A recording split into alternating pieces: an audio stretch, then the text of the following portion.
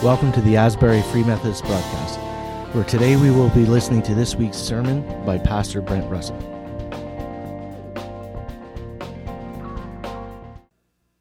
Well, I just wanted to encourage you, if you're still thinking about baptism, the number has gone from 5 to 8. So apparently there are about 8 people now who are getting baptized, and I would encourage you to consider that. That was something I did as a young man. I had come to faith in Christ, told my mother, and she said, "Oh, you're already a Christian." And I had been baptized and I had been confirmed in the church, but it meant absolutely nothing to me. So when I became a believer as an adult, I decided I wanted to get baptized so that I could declare, along with everyone else that day, that I believe in the Lord Jesus Christ. Well, you may recall Mother's Day a couple of weeks ago. And Sharon and I came that Sunday in 2 different vehicles. Sharon had to pick Jem up. And I came because I was on worship. So we came in 2 different vehicles. So when we were leaving the parking lot, I was leaving first, and I was heading towards town, and Sharon commented to Gemma, "I wonder why Jeff is going into town when we live that way." And Gemma said, intuitively, "Well, he's going to get you a Mother's Day present." So Sharon said, no chance of that. Considering our history, Sharon had every right to be skeptical, and she said, I'll believe it when I see it. So,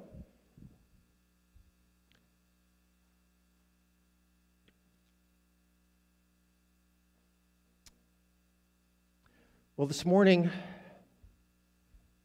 I want to address some rumors that have been circulating around, some solemn allegations that have been attributed to me. I take them seriously, and they are grievous to me because some of you have known me for many years, and for you to participate in them is grievous to me. You know my character, and yet some brothers and sisters here have said that I don't believe, that I no longer have faith. I'm confused, and I feel a bit betrayed. Sometimes I feel like I'm on the outside looking in. I've been called a skeptic. I've been called a non-believer. And worst of all, maybe, I've been called a doubter. But how could I not doubt? I saw my Savior nailed to a cross, and I saw his lifeless body taken down from that cross. And then Peter and Nathaniel and James came and told me, "We've seen the Lord." And I said, "That's not possible." They said, "He showed us the wounds in his hands and his side." And I said, "That's impossible. He's dead." And unless I see the wounds in his hands and put my fingers in them, unless I place my hand in the wound in his side, I will not believe. Thomas said, "I will not believe unless I see." So this morning we're looking at some of the events and encounters with Jesus in those extraordinary days after Jesus was resurrected from the grave. And we read from the Gospel of John this morning. You may remember that John was an old man by the time he wrote his account about the time he spent with Jesus. And he chose to include 4 resurrection appearances in his account. There are in the 4 Gospels about a dozen accounts of people meeting Christ after he was resurrected from the grave. John's family name was Zebedee, and he had left his father's house and his father's fishing nets because he said in his gospel, because of what he had seen and heard. I've seen his glory, the glory of the one and only, who came from the Father, full of grace and truth. John had seen Jesus, had touched Jesus, had been with Jesus, and he believed that.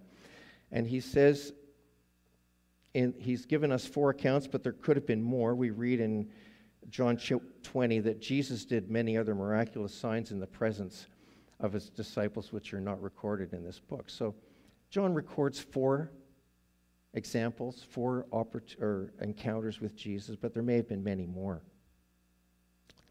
Well, on the day, the 3rd day after Christ was crucified, in Hebrew it's Rishon, which means first. So on the first day of the week, early in the morning, it was still dark, Mary of Magdala, Mary Magdalene, went to the tomb, and she found the stone had been rolled away and that Christ was not in the tomb. Well, she went running back, and she told the disciples, "They've taken the Lord, and I don't know where they've put him." So Peter, and it says the other disciple, that would have been John, go rushing to the tomb. And they find it just as Mary has said. He's not there. And so they return, bewildered, have questions. But Mary finds herself back at the tomb. And she's there, and she's crying. She's in the garden, and she's crying. She's grieving. And she hears someone behind her. He says, What's wrong? Why are you crying? And she turns around, and she sees someone she thinks is the gardener. And she says to the gardener, "If you've taken the Lord, tell me where you've put him." I want you to think for a moment about the confusion on Mary's face in that moment. She thinks, you've told a good story to people. You know, you've told somebody a story and you say, and then that person arrived and you were so... Well, Mary saw someone who she thought was the gardener. It was Christ. He was slightly changed. She didn't recognize him. And then she hears this voice.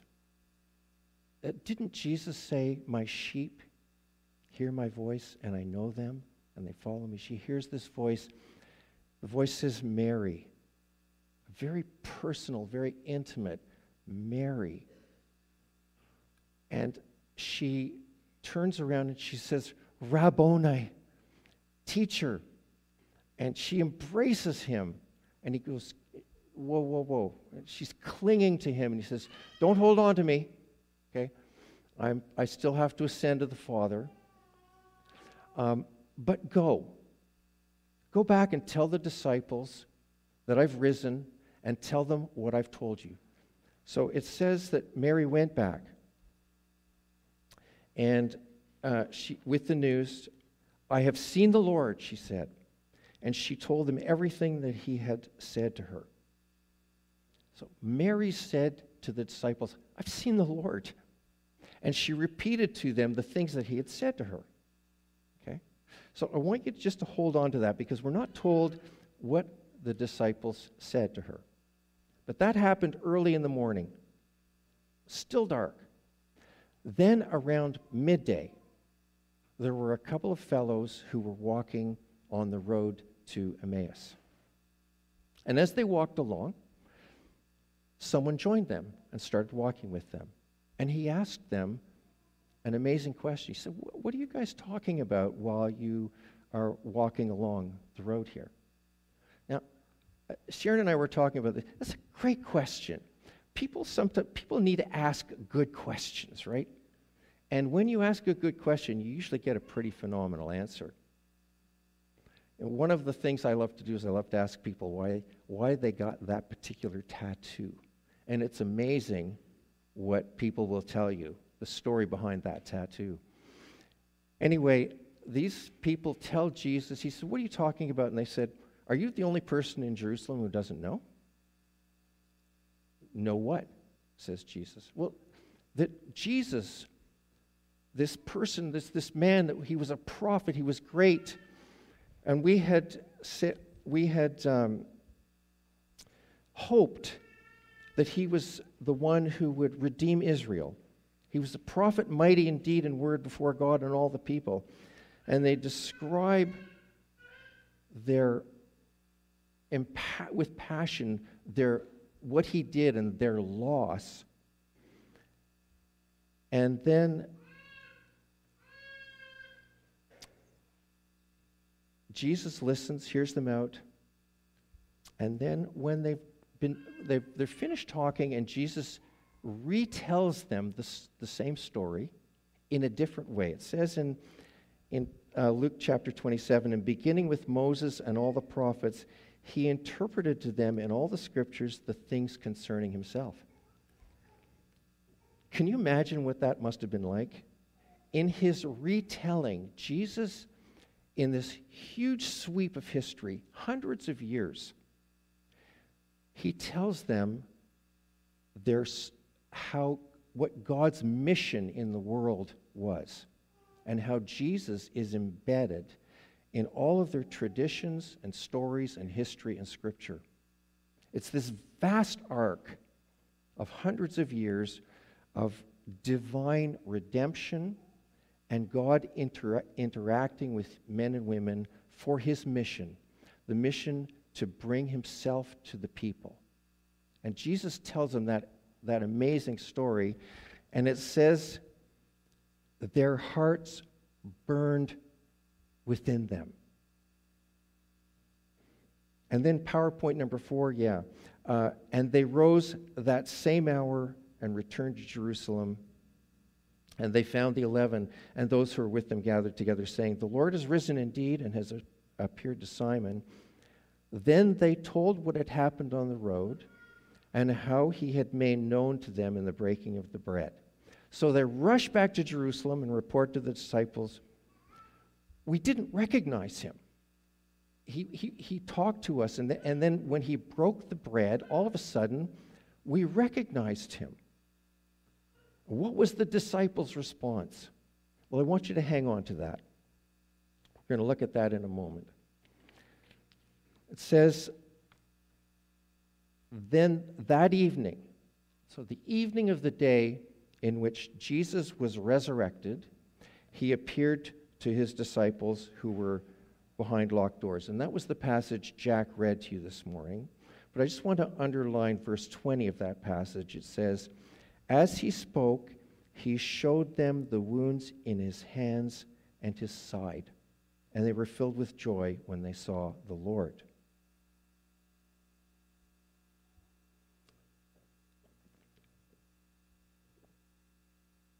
And then the disciples go and tell Thomas what has happened. And the disciples must have told Thomas, he showed us his wounds. Because Thomas says, well, I won't believe unless I see the wounds in his hands, put my fingers in them, and put my hand in the wound on his side. That's what Thomas says. So there aren't many times Thomas is mentioned in the Gospels.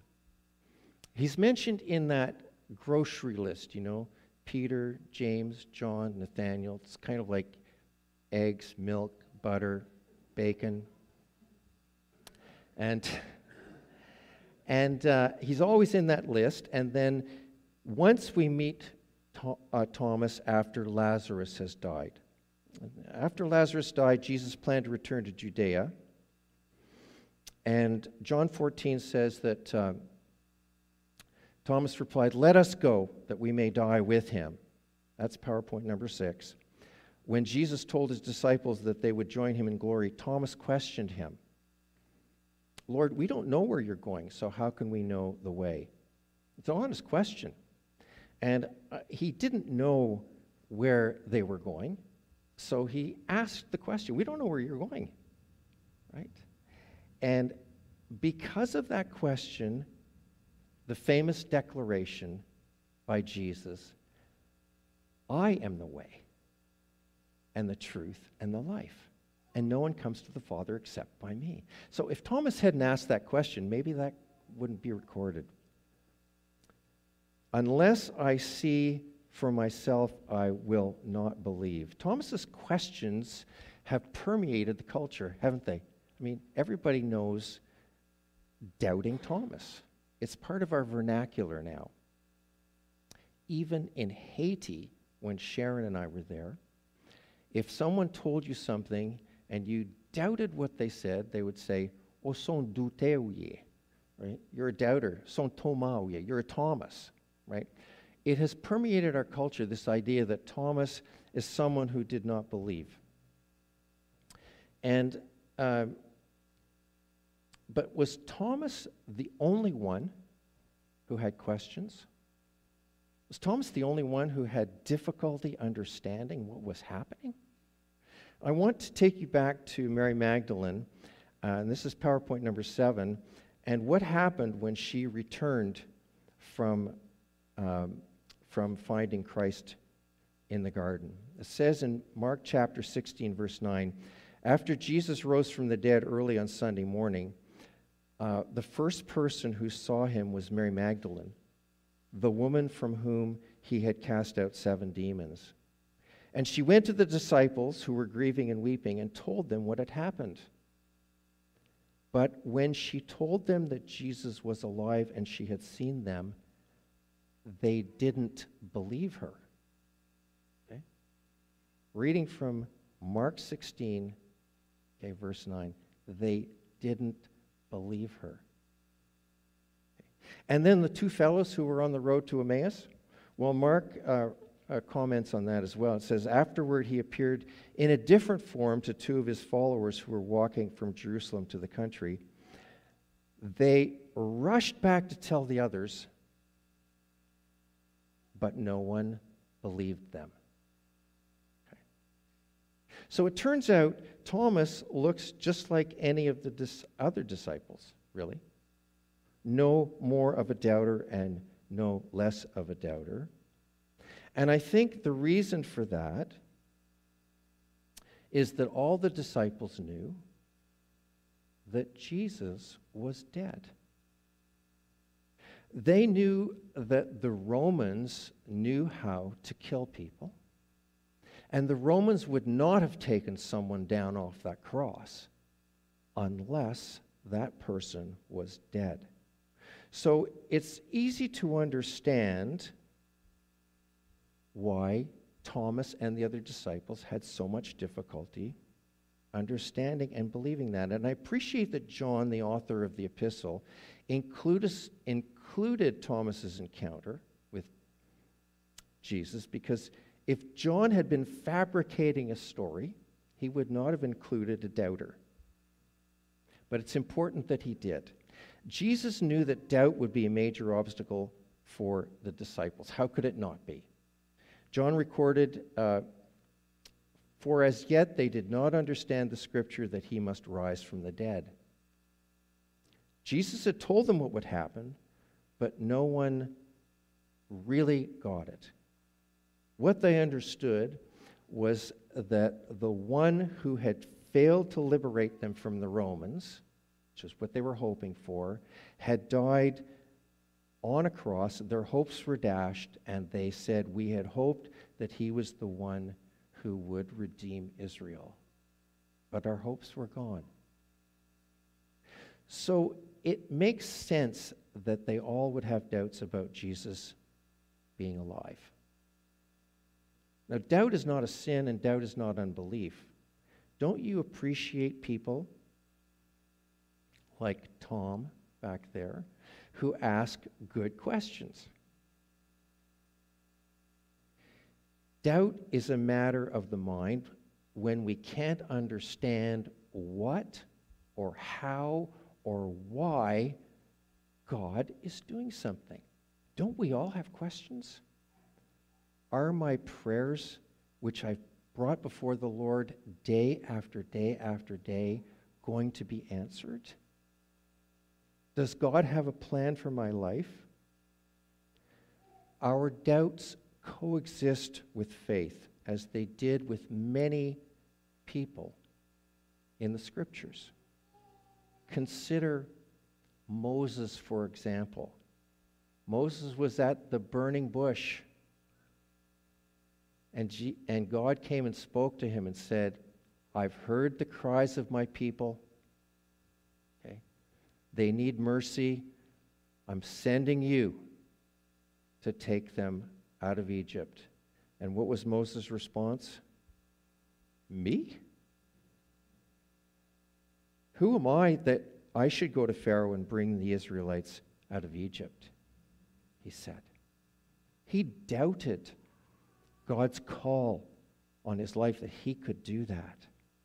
And David cried out in Psalm 13, how long, Lord, will you forget me forever? How long will you hide your face from me? How long must I wrestle with my thoughts and day after day have sorrow in my heart? How long will my enemy triumph over me?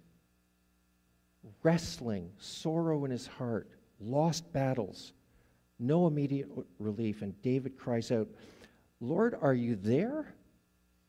Are you going to come through for me? And maybe the most unexpected doubter who faced a crisis at the end of his life was John the Baptist. He was in jail. Things were not turning out for John the Baptist the way he had anticipated. And he asked the question, are you the one who was to come, or should we expect someone else? I think we're most susceptible to doubt when the world weighs heavy on us. John the Baptist's doubts assailed him in a dark place. However, even in his doubt, Jesus described John the Baptist as the greatest man born of women. Okay. And there's a little clue in that phrase that helps us understand that it's normal to doubt. What's the clue? Well, the clue is that we're born of women. In other words, we're human. And it is human and normal to doubt. We are rational and experiential beings. Our entire lives revolve around what we can comprehend with our senses. And Jesus knew that, and he said in John chapter 4 in the encounter with the royal official's son who was sick, unless you see signs and wonders, you will not believe. And Jesus knew that people were doubters and that they needed to see miracles to accept what he was offering. But friends, by an act of faith and the gift of grace, we accepted Jesus Christ into our lives. The author of the universe lives within us. And in our limited minds, our finite minds, we've received something that is unlimited and eternal. We were embraced by God's infinite embrace. And we're human, and it makes sense that we don't completely understand what has happened. We are loved and not condemned when we have doubts. And Jesus understood this was a natural human condition. And so he did not condemn Thomas, but pointed him to the truth. It says in John chapter 20 that after 8 days, Jesus appeared to his disciples and showed his wounds to Thomas. I'm not going to read that whole passage, but Jesus appears and says to Thomas, put your finger here, look at my hands, put your hand in the wound in my side. Don't be faithless any longer. Believe. Well, you could say Thomas had to find out for himself. Okay? He didn't share someone else's belief. He was a thinker, and he asked questions, and he had to decide for himself. Thomas had told the other disciples, "I will not believe unless I see the nail wounds in his hands and put my fingers in them and place my hand in the wound in his side." And so when Jesus said to Thomas, "Put your finger here and look at my hands and put your hand in the wound in my side," he was quoting Thomas's words back to him. Thomas must have been in awe. In other words, Thomas, I was there when you doubted me. When you thought I didn't hear you, I heard you. When you thought I didn't care, I was present. And in awe, Thomas falls on his knees. And in a beautiful twist of events, it turns out that we who have erroneously called a doubter is the first person who explicitly acknowledges the divinity of Christ. "My Lord and my God," he cried out. He was never a doubting Thomas. He was a man who needed to find out for himself. And that's a good thing. But there is something else I want to draw your attention to. Because Jesus appears to Thomas in a body that is conspicuously wounded. Jesus didn't resurrect from the grave in a sanitized version of himself. He asks Thomas to put his hand into the wound, to probe that wound in his side. The wounds are so conspicuous and so prominent that Thomas places his fingers in them. What is Jesus saying? Jesus is saying not only that I am with you, but I'm with you where it hurts. I am with you where the pain is. Isaiah had prophesied that Jesus would be wounded for our transgressions, or pierced for our transgressions, and bruised for our iniquities. Well, Jesus' wounds tell us that he chose to suffer for us because of his love. For God so loved the world that he gave his one and only Son, that whoever puts their faith in him will have eternal life. Jesus' wounds tell us that some wounds remain even after resurrection. Sharon and I were on an airplane, and there was a stewardess who had a tattoo on her arm, and I didn't get a chance to ask her about it. But it was the full length of her arm. And it said, "Forgive, but don't forget." You can see and feel what's embedded in that tattoo. Okay. Something traumatic has happened. She's got to move on. But she's not going to forget it. Some wounds last a lifetime, even after resurrection, and that's okay. It's okay to celebrate Jesus rising and grieve our sometimes tragic losses at the same time. Well, Thomas would have seen those wounds again. He was with the disciples on the beach by the Sea of Galilee when Jesus had a men's breakfast. And Jesus cooked breakfast for some guys, and we're going to look at that next Sunday. But as we leave today, I want you to remember Thomas's confession. Because at the time that John's gospel was written, the Emperor Domitian was the ruler of the land, And he required everyone to bow down and say, "My Lord and my God." Early Christians would have faced a crisis, persecution, and they would have said back, "No, Jesus is Lord and Jesus is God."